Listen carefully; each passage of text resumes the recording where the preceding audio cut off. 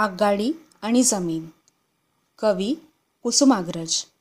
अभिवाचिका दीप्ती सिधये. नको ग आक्रंदे जमीन, पायाशी लोळत विनवी नमुन. धावसी मजेत वेगात वरून, आणि खाली मी चालले चुरून. छातीत पाडसी किती खिंडारे, किती ढाळसी वरून निखारे. नको ग आक्रंदे जमीन, जाळीत जाऊ तू बेभान होऊन. ढगात धुराचा फवारा सोडून, गरजत गाडी ती बोलली माजून. दुर्बळ अशीच खुशाल ओरड, जगावे जगात कशाला भेकड. पोलादी टाचा या छातीत रोवून, अशीच चेंदत धावेन. चला रे चक्रांनो फिरत गरारा, गरजत पुकारा आपुला दरारा. शिळण कर्कश गर्वात फुंकून, पोटात जळते इंधन घालून.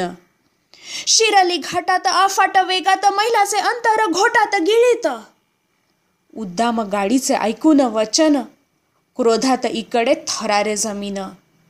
दुर्बळ भेकड त्वेषाने पुकारी, घुमले पहाड घुमल्या कपारी. हवेत पेटला सुडाचा घुमारा, कोसळे दरीत पुलाचा डोलारा.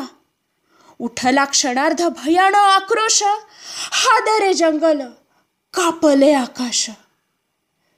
उलटी पालटी होऊन गाडी ती, हजार शकले पडली खालती.